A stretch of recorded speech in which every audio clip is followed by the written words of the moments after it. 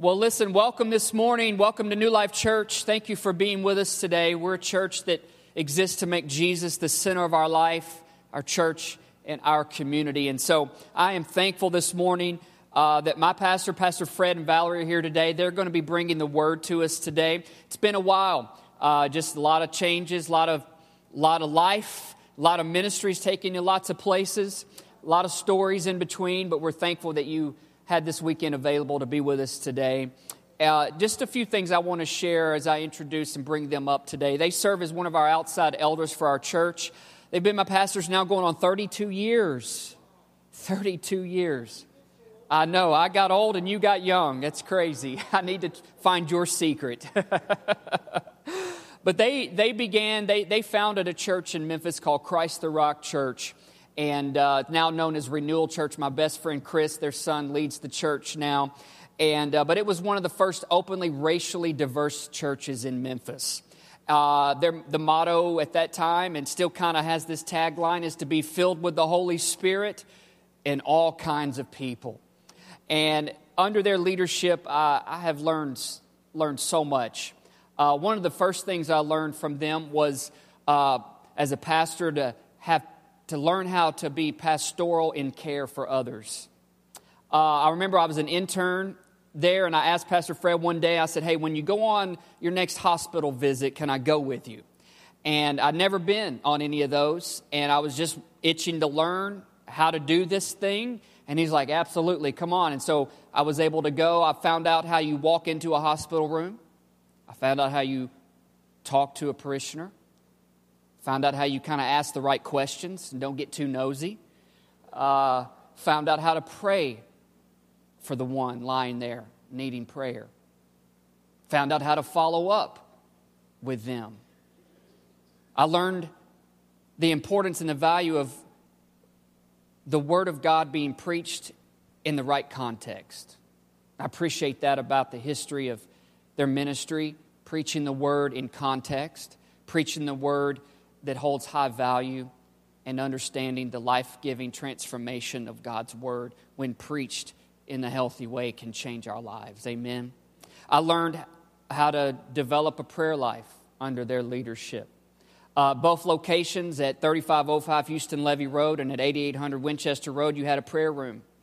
And I remember going up into those prayer rooms. You would have prayers just seemed to happen at different times, and I remember going in those prayer rooms and hearing all kinds of people pray. And as a young one, just figuring out, wow, that's how you talk to God. That's how you call on the name of the Lord. There wasn't a moment that I didn't go into that prayer room that God's presence didn't feel. That they were both upstairs. They were both in the upper room, so to speak. At Houston Levy, it was in a pretty big classroom. It was a Sunday school room on Sunday mornings, prayer room at other times. There was one man that you had in leadership there, Harris Renfro, that would always lead a lot of these prayer gatherings.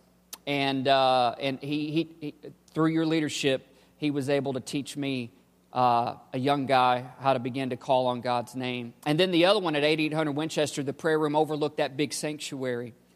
And I remember being able to look out through the window of that prayer room, overlooking that sanctuary, and just being amazed that, man, God was going to fill that place. God was going to use that place. God was going to use the people in that body of believers in that place, and He has. Certainly has. I only have 25 of these. Okay, no, I'm kidding. I learned that I have purpose under their leadership. Purpose. That God created me, God called me, and these folks gave me an opportunity, and they have believed in me for 32 years. They gave me room to grow and make my share of mistakes, but gave me the grace and the opportunity to grow from that. They gave me support, continue to do that, and continue to pray for Haley and I in our church. And I'm thankful. Their routine, their discipline to prayer is mind-blowing. The commitment they have to prayer and to speaking into other people's lives to help them grow and follow God's will and purpose. And finally, one of the things I learned under their leadership was the importance of being a person of integrity. These people don't lie, they don't cheat, they don't steal, they don't fraud, they don't run around, unfortunately, like others do. But in their case, long history of being people of integrity. Their yes is their yes, and their no is their no, and they have taught me the value of that, and I appreciate that so much. Thank you for giving me the chance so many years ago and allowing me to be, just being able to be in your church and believing and speaking the word and not shying away from it, for being open to the spontaneity of the Holy Spirit all those years.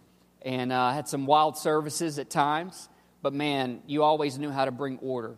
You always knew how to right the track and right the train back onto the track, and I appreciate that so much. And thank you for always welcoming us and believing in us and being willing to continue to speak life into our church and to our lives here today. Would you help me give a very warm New Life Church welcome to Pastors Fred and Valerie Bennett.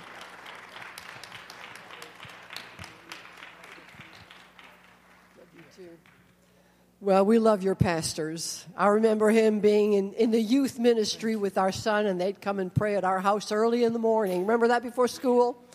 And then later on, he became our youth pastor, and it was wonderful. And then our daughter trained under him, and now she's still the youth pastor at our church. So, I mean, we've got history. They are truly people of integrity and character, and we love them dearly. You are blessed to have Jeremy and Haley. Pastors Jeremy and Haley. Amen. I've got my own. Thank you. You got your own. Okay. That's all I'm going to say. And I must say that your pastors gave me the least trouble of anybody I ever worked with. And if you've been pastoring for any time at all or been in any kind of a supervisory role, you can appreciate that. It's the ones that don't give you a lot of grief. And so I just praise God for them and what the Lord is doing with them. I just heard the word this morning as we were praying there at the house. I just heard overcomer. And we were thinking about coming to New Life and being with you today. And you're overcomers. We know that familiar scripture, don't we? We are more than conquerors. We're,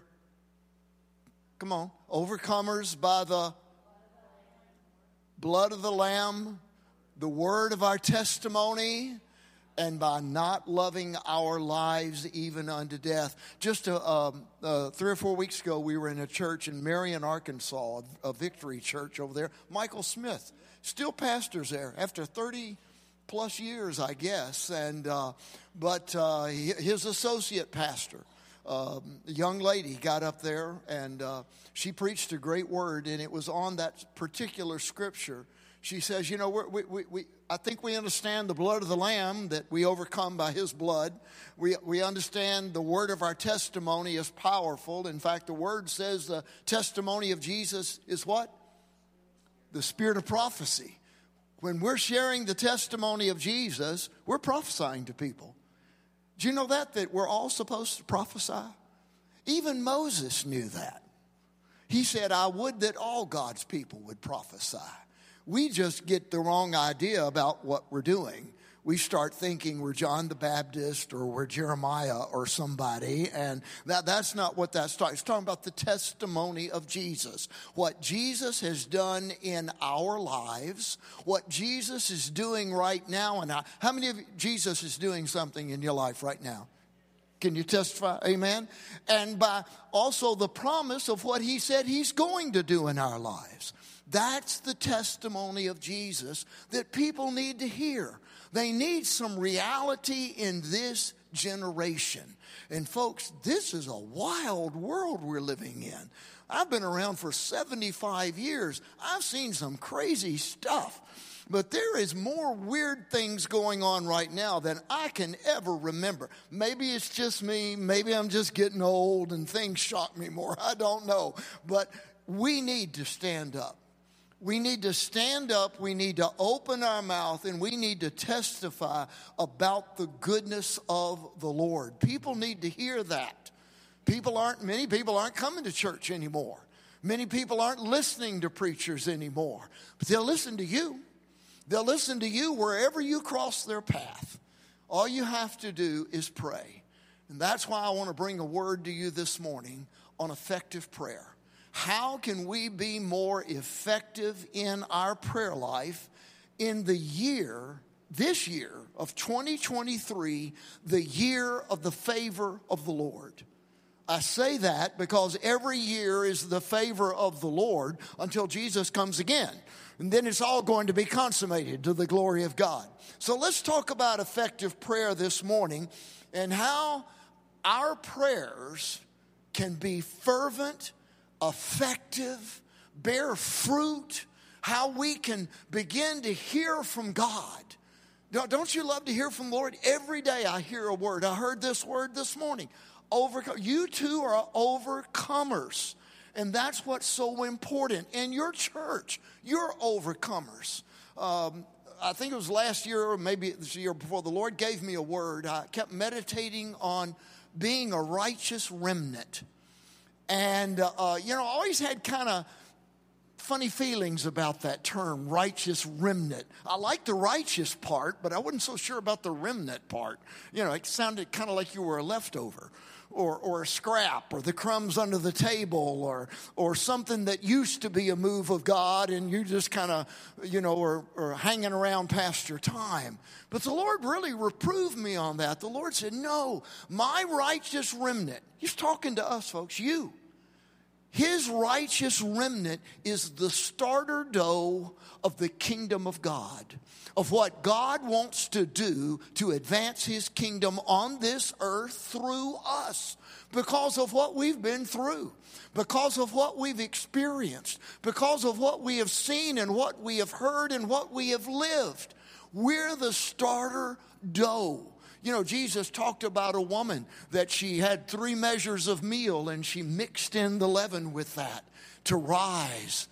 God has brought us to the kingdom for such a time as this.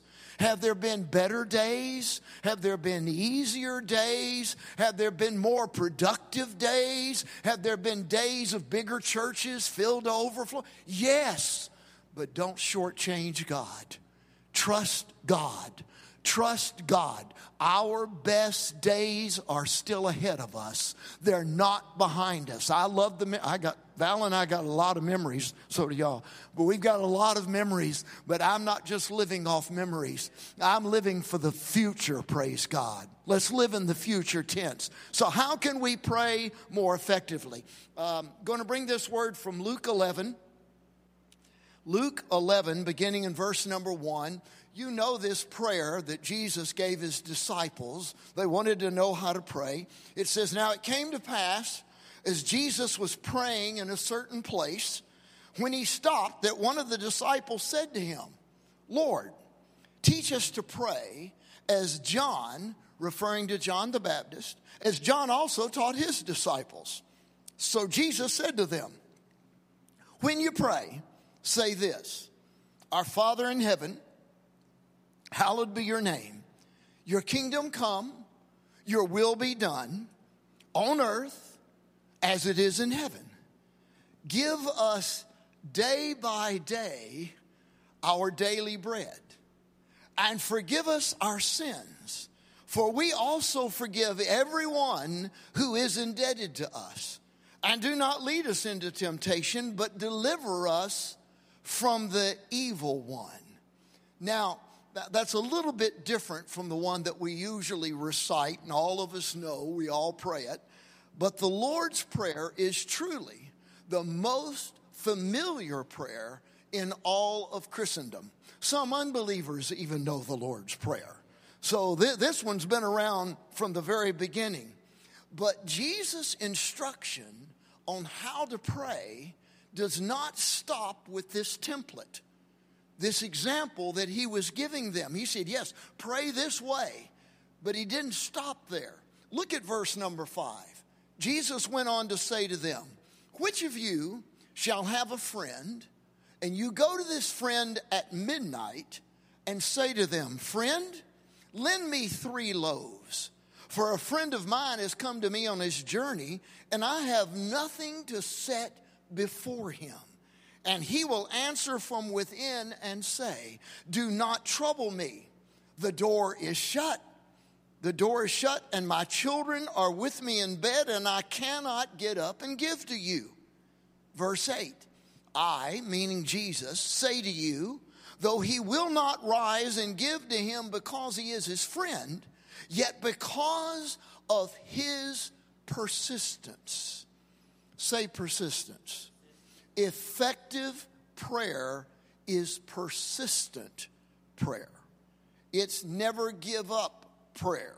It's never stop prayer. It's not just, I can't tell you the number of times it always makes me just kind of shiver when I hear somebody say, well, let's just fire off a quick prayer.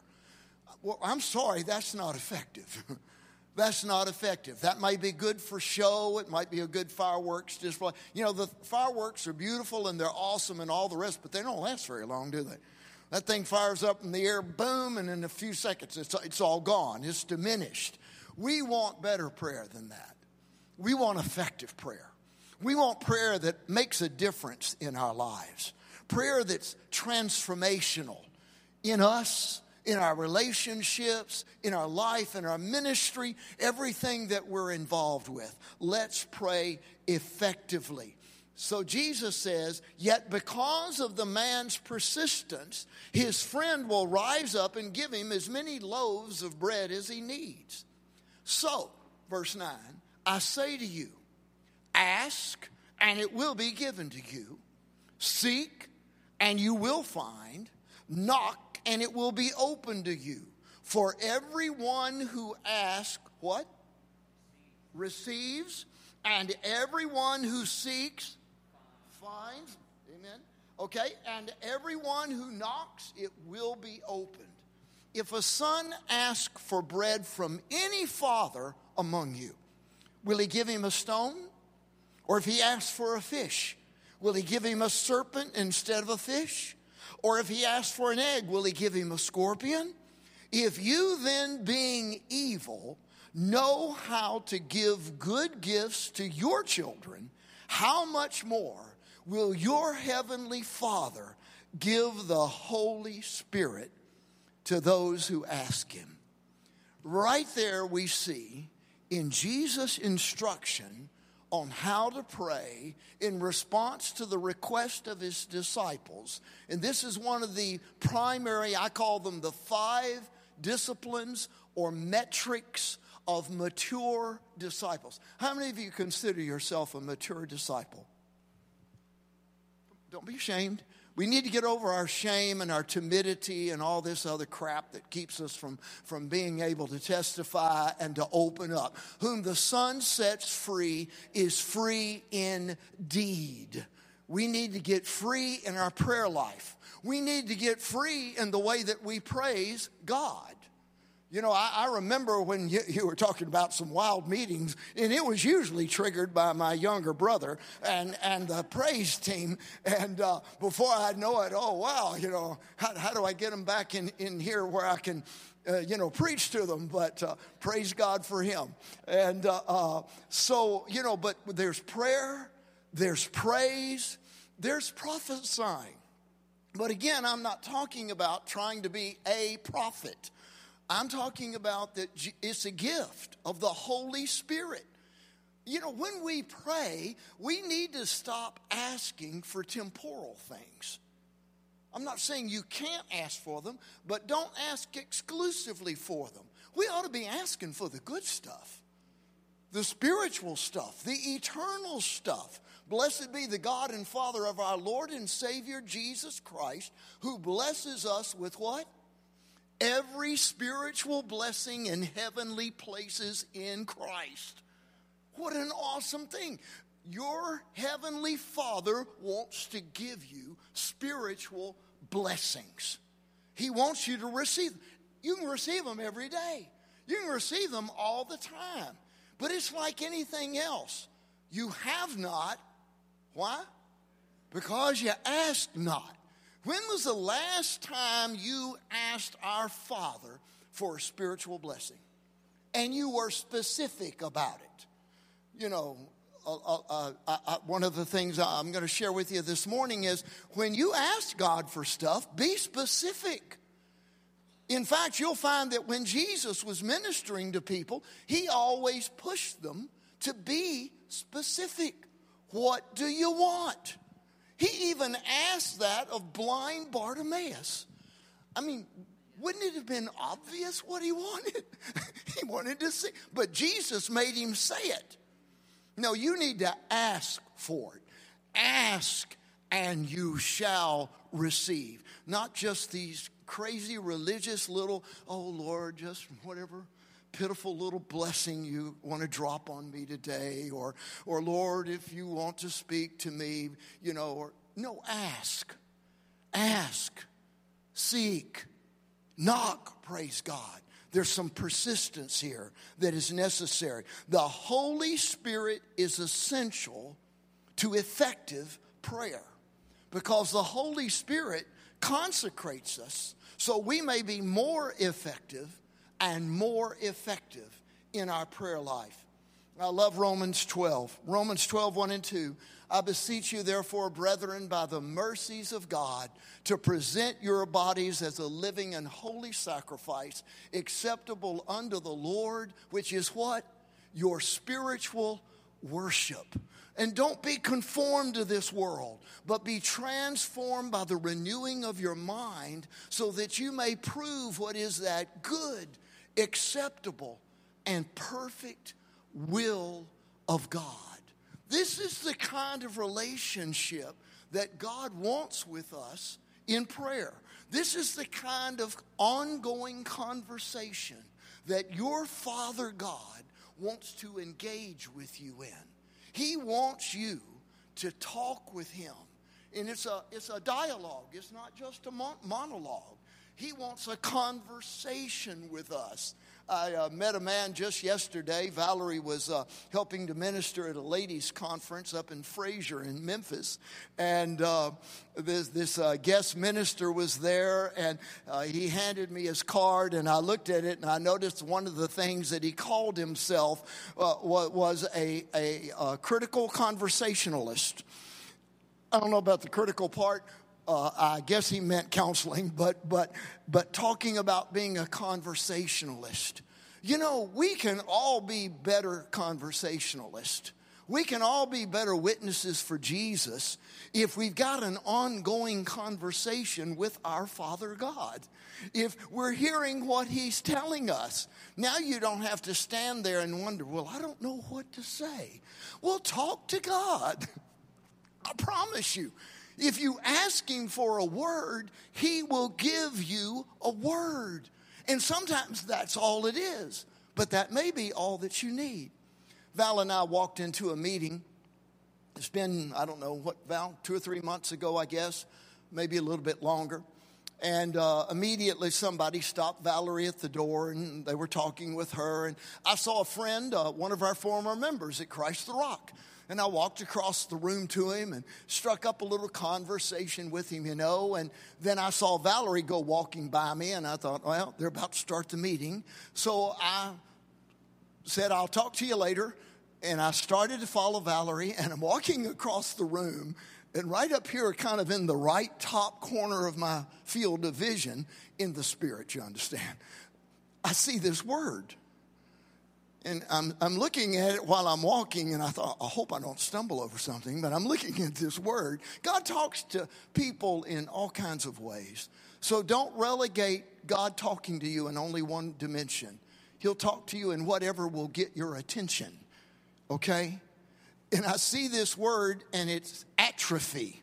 It's in big block letters, and it's red, atrophy. And I'm staring at this word as I'm going to my seat next to Val. And I turned around, and I'm looking around the room, and I thought, well, who's that for? And the first person I look at is my friend that I'd been talking to. And so I looked at Valerie, and I said, you see our friend Jerry? What do you see when you look at him? What was it you said? He looked emaciated. He looked emaciated. And I thought, yeah. So I gave him the word. Now, that's all I had was the word atrophy. But if you will open your mouth in faith, God will fill it. And you will be able to testify to people and say something to them that could be a life changer right there on the spot. So I just spoke out and I said, Brother Jerry, as I was walking back to my chair after talking with you, God showed me the word atrophy. Something is atrophied. Something has withered in your life, and He wants to heal you. And immediately his wife jumped up and shouted out, that's it. His faith has withered. He got a bad doctor's report, and he's got one foot in the grave. And I thought, wow. Well, I'm glad I didn't keep that to myself. I'm glad I didn't say, well, Lord, I'm not sure that's you. And, maybe I'll give him a call later sometime. No, you've got to be right now with God. If my wife comes up to me and says something to me, and I just sort of walk away, like I'm disinterested, or I'm thinking, well, I'll get back to you later, you've lost it. This is the thing about the gifts of the Spirit, my friends. The gifts of the Spirit are right now. They're instant. What God is looking for is instant response. Now faith is. That's what we've got to get. God is an immediate God right at the moment. If you want to get words from God, if you want to hear what God wants to talk to you about, you've got to be ready in season and out, when it's convenient and when it's not. I found that in talking with God, if God tells me to do something, it is rarely what was on my schedule. I had other things all planned out to do, and in order to be obedient, I just have to walk away from that. Don't walk away from God. Walk away from all your stuff. That's more important. So a group of the men in the meeting gathered around Jerry. We laid hands on him and we prayed. Now it so happened that week he was going back to the doctor. And they were going to drop a scope down inside of him. And they were going to try to determine what they might be able to do for him. And he goes in. And he goes through this process. I've never had that done, so I don't know what that looks like. But goes through this process, and he testified to us. He said, it seemed to be taking a lot longer. And he would know because he's a doctor himself. So he wasn't somebody that, just being loony about it all. And he said, I noticed the doctor was taking a long time. And then he said he kind of stood up, and he said, bring me those pictures, those scans. Bring me those. He said, either we've got the wrong picture or we've got the wrong man. But what was there before is not there now. He was immediately healed. Isn't that call? Come on, a little bit more than, patty cake. Not for me, for God. To God be all the glory. Have you been used recently like that? Would you like to be used like that? I mean, now it gets back to that how we overcome thing by the blood of the Lamb, the word of our testimony, and not loving our lives even unto death. Because sometimes when God speaks and asks you to do something, you've got to die to yourself right on the spot. All your shame, all your embarrassment, all your intimidation, all your doubts, and all the rest of it have to die right there on the floor for you to step out in faith. This, my friends, is the power of an effective prayer life. Val and I pray every morning. We prayed this morning. We got up and prayed. We usually pray anywhere from an hour and a half to 2 hours together. We pray while we drink our coffee. Coffee keeps us awake so we don't nod off, but we pray and we seek the Lord, and we're asking specific things. We're asking for spiritual stuff. We're asking, the first thing I ask for is, Lord, give me a word this morning. This morning it was overcomers. We're more than conquerors. We're overcomers. But it could be anything, and usually that's all I get. I get a word, and I take that word and I meditate on it. I ponder on it. Remember what it says about Mary when she received the word of the Lord about she was going to be pregnant with Jesus. And what did she do? She took that word and she pondered on it. She meditated on that word. You have to give some time to it in prayer, asking the Lord, what does that mean? What is that about? I mean, atrophy could be used for anything. It could be used, I guess, for a flat tire. But anything would do. You have to meditate on it, and then you have to ask the right questions. Lord, who's that for? Because I don't presume that every word I get. You see, a lot of us are stuck in this thing. I asked somebody this morning, I said, you were telling me you felt stuck. Well, I think we get stuck in our prayer life because we think if God's going to speak to us, it's just for us. Get over yourself. You're on a mission. It's not just for us. Sure, God will speak to you about something in your life, but what he also wants to do is to speak through you into the life of someone else. It could be someone who's gotten a bad doctor's report. It could be someone who found out on the news that their bank just went belly up. There's no deposits left or whatever. It could be someone who just discovered that, wow, my company's going to let me go. They've removed my job. It could be anything like this. Most of the time when we receive a word from God, it's for somebody else. It's for somebody else. We're not here just to live for ourselves. We're people. We're Christian people. We're here on a mission. You were talking about, Pastor Jeremy, finding purpose. That's what it's about. We've got this purpose. We are to be his witnesses. We are all ambassadors for Jesus Christ. And our unifying ministry together is the ministry of reconciliation. For all who are in Christ are a new creation. Old things have passed away. New things have come.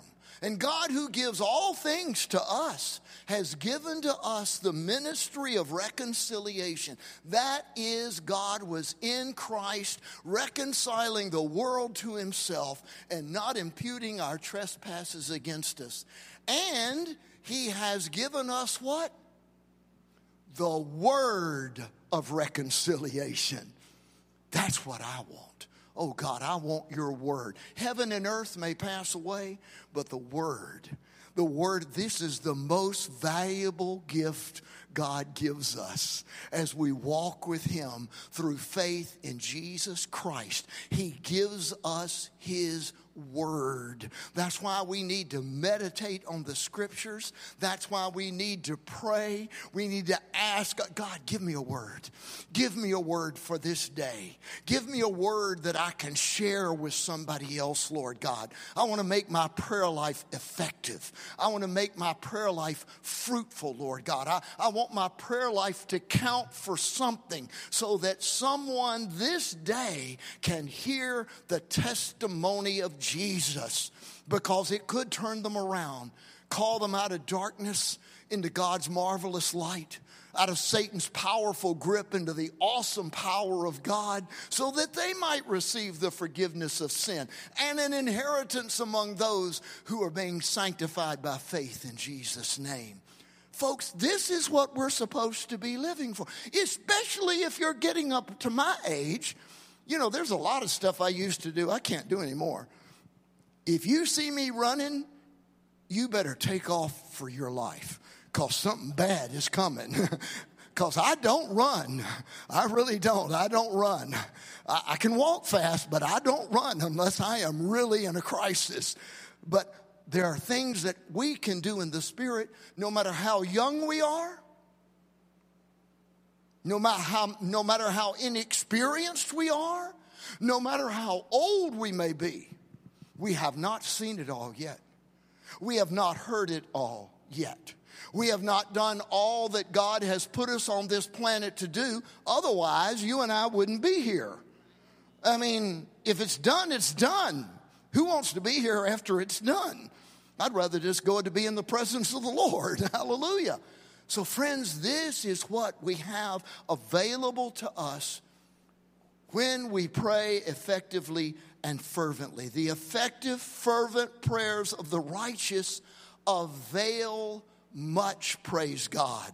Such a critical thing. Effective prayers are also fervent. They are passionate. They're intense. I love this passage in Luke 11:17. Elijah was a man with a nature like ours, and he prayed earnestly. The same thing as saying fervently. That it would not rain, and it did not rain on the land for 3 years and 6 months. And he prayed again, and the heaven gave rain, and the earth produced its fruit. Whew, I want to be fruitful, don't you? Anybody want to be fruitful? I want to be fruitful in life. I want to be fruitful in my family. We are blessed with wonderful children who are married to some beautiful people that love the Lord. Our whole family serves the Lord.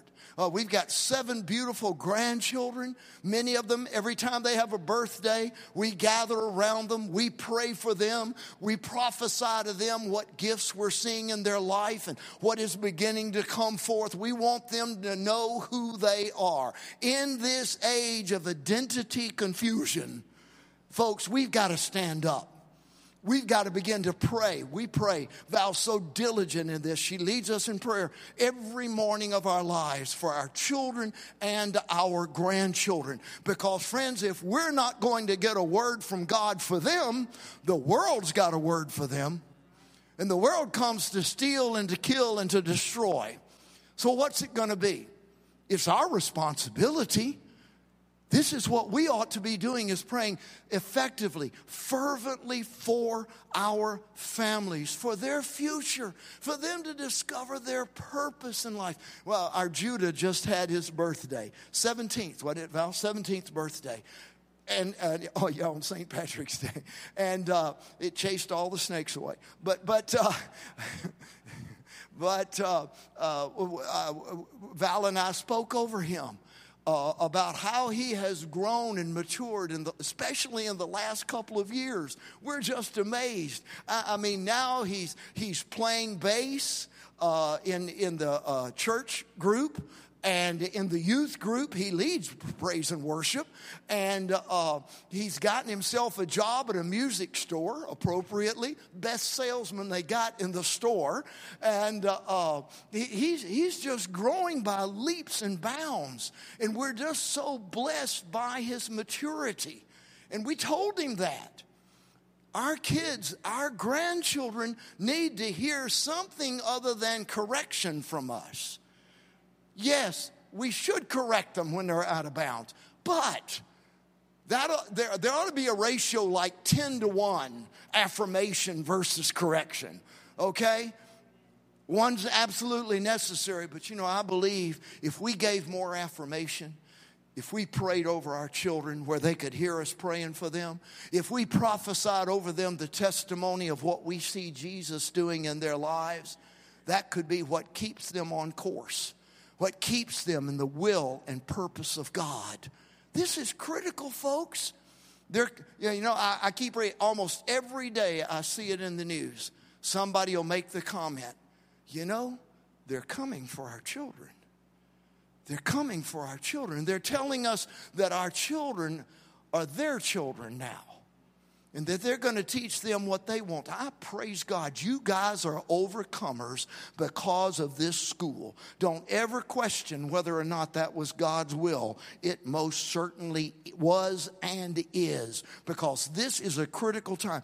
Education is one of the great spiritual battlefields in the earth today. Who and what are our children going to be exposed to? What are they going to be taught?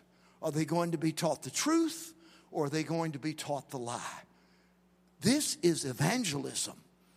This is discipleship, praise God. Because I know with Haley, I know with Jeremy, I know with how many of the others of you are involved in the school here? I know you are anointed of God. You have been called of God for this time and this season, for this purpose. Because it's up to you and Christ in you, the hope of glory. you can dramatically change the trajectory of children's lives so that they're not infected, so that they're not confused. Isn't that worth fighting for? Isn't that worth believing for? I tell you what, if you're in this facility for no other reason but that's a glorious thing. That's a powerful thing.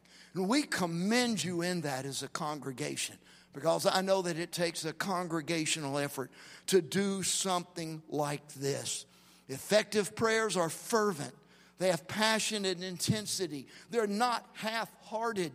They're not lukewarm. What did Jesus say about being lukewarm? I'd rather you were hot or cold. Just don't be lukewarm. I mean, stand for something. Don't just be wishy-washy out there. Too much of that going on now. We are also to persist. We're to be constant in prayer, praying without ceasing by continuing to ask, seek, and knock. You know, in Luke 11, where it talks about asking and seeking and knocking, the verb form that is there is the present imperative. That means they aren't something we do once, ask once, seek once, knock once, and then forget about it. No, we keep on doing it. This is something we don't do once and forget about. These are actions that are repeated over and over again. So when we pray, we're to keep on asking. We're to keep on seeking. We're to keep on knocking in Jesus' name. I love Pastor Mark Batterson at National Community Church in Washington, D.C. I think they got 7 or 8 campuses up there, and it's probably the only good thing going on in Washington, D.C. that I can think of. But anyway, I praise God for this brother. And he uses a term, and I love it, so I want to give him credit for it. I may not down the road, but this time I will. But he uses a term, he says, we need to come before the Lord with shameless audacity.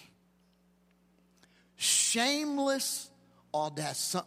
Some of y'all ought to write that down, because later you're going to be asking your wife, like I often do, what did he say? What was that word? Shameless audacity. And here's what he told this little story, and I thought it really encapsulated the truth of it. He tells the story of a Baptist missionary named Bob Bagley, who prayed for a tree that had been cursed by a witch doctor in Africa just because a church met under that tree in the shade of that tree. They didn't have a building. They couldn't afford that. And this missionary was over there in Africa by himself, and you know, they're having church under this tree, and the witch doctor doesn't like it. So he curses the thing. It dies, loses all of its leaves, everything. And so the missionary realized that the church would lose all credibility with the community if this curse was allowed to stand. So Brother Bob gathered the church together to pray under the dead tree. And they began to pray that the tree be resurrected, brought back to life. And Bob closed his fervent prayer with these words, Lord, it's not my name that's at stake here. I'm not praying this in my name for the sake of my reputation. This is on you. Now, that's pretty audacious, wouldn't you say? You've got to really know your Father God to pray a prayer like that. You've got to have some serious intimacy with the Lord to say something. I remember when I read that in his book, we both went back and said, wait, what did he just say? Lord, this is not for my name's sake. This is for your name's sake. God's name was at stake. Here's a bulletin. God doesn't answer prayers just to give us what we want. God answers prayer to bring glory to his name. It's always for his name's sake. Friends, prayer is all about Jesus. It's all about glorifying the Lord. It's not about glorifying. I mean, without Jesus, who would any of us be? Nothing much. It's for his name's sake. Even Psalm 23, the psalmist said he leads us in the path of righteousness for what? His name's sake. That's why he leads us in that path. It's for his name's sake. Now here's the good news, the testimony part. The tree grew back. It now bears fruit. Not just once a year as it always did before, but now it bears fruit twice a year. And I thought, well, praise the Lord. I love that. Kind of reminded me of that prophetic passage in Zechariah 9:12. Return to the stronghold. I call it the stronghold of prayer. Return to the stronghold, you prisoners of hope, and I will restore to you double. Fervent, effective prayer glorifies the Lord's name. And his hope does not disappoint. We know that from Romans 5, because the love of God has been poured out in our hearts by the Holy Spirit who's been given to us.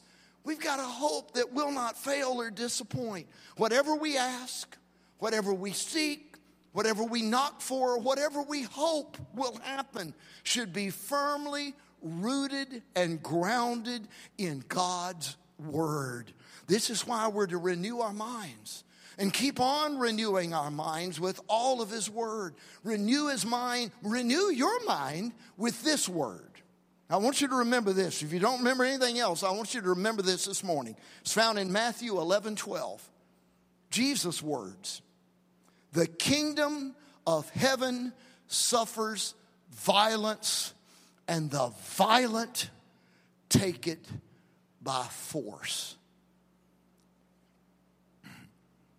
What does that mean? What does that mean? I mean, who's it talking about? It's talking about us. What's the violence? It's the force of prayer. It's the force of faith. It's the force of believing in God, of opening our mouth in faith and letting the Lord use us. Paul talks about prayer as spiritual warfare, doesn't he? That's why he talks about putting on the full armor of God. It's force. You know what Jesus is looking for in us? He's looking, do we have any fight left in us? Or are we just hanging on till the last breath? Or are we just trying to keep a low profile so we don't attract the devil's attention because we know what he might do to us? No. Hear it again. The kingdom of heaven suffers violence, and the violent take it by force. Remember the Canaanite woman who came to Jesus on behalf of her demon-possessed daughter? You remember how Jesus treated her? He didn't even listen to her at first. And then he kind of blew her off. And then finally he says to her, what were the words? It is not good to give the children's bread to the little dogs. And I'm reading this and I'm thinking, did he just call her a dog? Jesus? What was he doing when he wouldn't give people what they asked for right at the first word? He was pushing on their faith. That's why you and I've got to be persistent. We pray once and we give up. Or we go off and sulk. Remember when Mary came to Jesus at the wedding in Cana of Galilee? And she says to him, they've run out of wine. Jesus looks at her. Woman, it's not time for me to do my first miracle. And what does Mary do? Does she shuffle off and sulk and, oh, my own son won't? No. What does she do? Anybody remember? She turns to the servants and she says, do whatever he tells you, and walks away. And guess what he did? He turned water into wine, praise God. Persistent faith. Never give up. Never quit.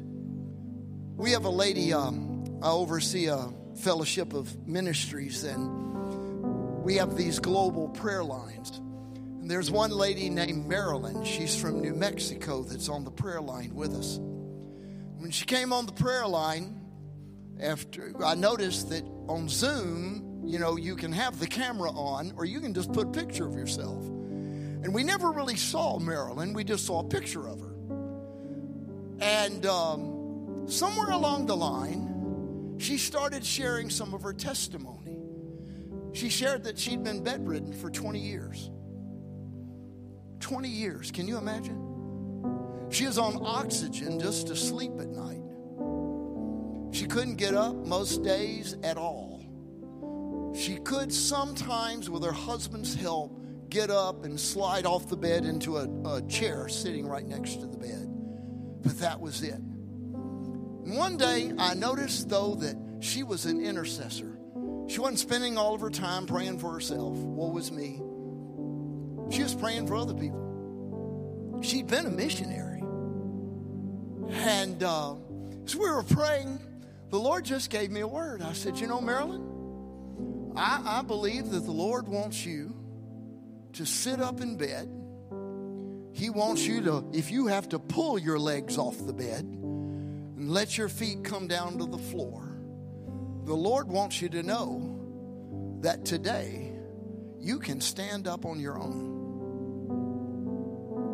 She did. That was not my doing. I was way out on a limb, and a lot of people were listening. It was God. It was for His name's sake. And she stood up. Since that time, Marilyn was able to get a walker, one of those metal walkers, and start just kind of barely moving. And then she decided, I need some help to walk. So she got herself a physical therapist. And her husband would take her over there. And she got all excited one day on the prayer line. She said, I was on the parallel bars today, where I usually just and I took a step, a full step. I didn't just slide my feet. I took a full step. And then the next day she took 2 steps. And before you knew it, she was walking out the other end of those parallel bars. She walked again. This week she was on the prayer line, and she said, I called my doctor and asked if I could go back and have that sleep test again. She said the reason they got me on oxygen at night is because when they tested my sleep, I've never had that done. Any of you ever had the sleep test where they take you in and monitor you and all that? And she said, they told me that when the first time I did this, that I stopped breathing 157 times during the night. And I thought, whoa, no wonder they got you on oxygen. But then she said, the Spirit of the Lord spoke to me. Said, you need to go take that test again. And she did. She took the test, woke up the next morning. Technician, whomever it was, comes walking in. Marilyn looked at her and said, well, how many times did I stop breathing last night? Technician just blew off that question and said, you don't need to be on oxygen anymore. You're not suffering with this anymore. Come on now. That's why I call her Miracle Marilyn. I'm like, what a testimony. All to God's glory. And even though she was down for the count, you might say, she wouldn't quit praying for other people. I want to ask you as I close, and I do know how to close. What's withered in your life? Has your faith withered? Has your hope for the future withered? Has your love withered? Has your prayer life atrophied? Have you lost your testimony in the sense of you just haven't found the courage or the strength to be able to share the testimony of Jesus with someone else? If something's withered in your life, stand up.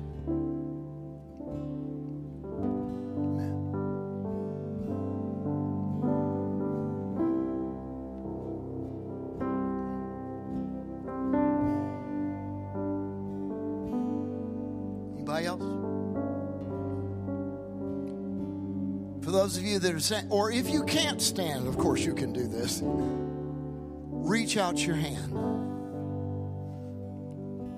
What did Jesus say? Repent, for the kingdom of heaven is at hand. Do you know the kingdom of heaven is as close as my hand is to your hand?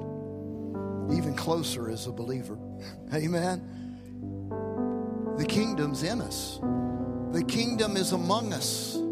The kingdom is with us. We carry it. We're carriers of the kingdom of heaven. Praise God. Reach out your hand. Father, in the name of Jesus, every one of these who is standing in faith and reaching out their hand is saying, Lord, something in my life has withered, but I hear your word.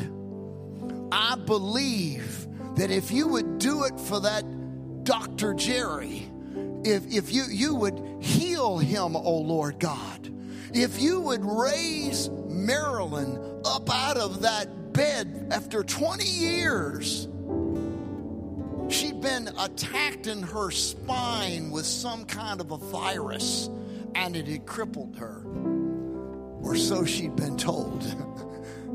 But Jesus, oh Father, I thank you that nothing is impossible in the name of Jesus for those who believe. We believe, Lord, help our unbelief. We believe, Lord God. We want to be your miracle. We want to be your testimony, oh Lord God, that would cause someone that's lost or sitting in darkness or bound by sin, tormented by Satan, afflicted cruelly.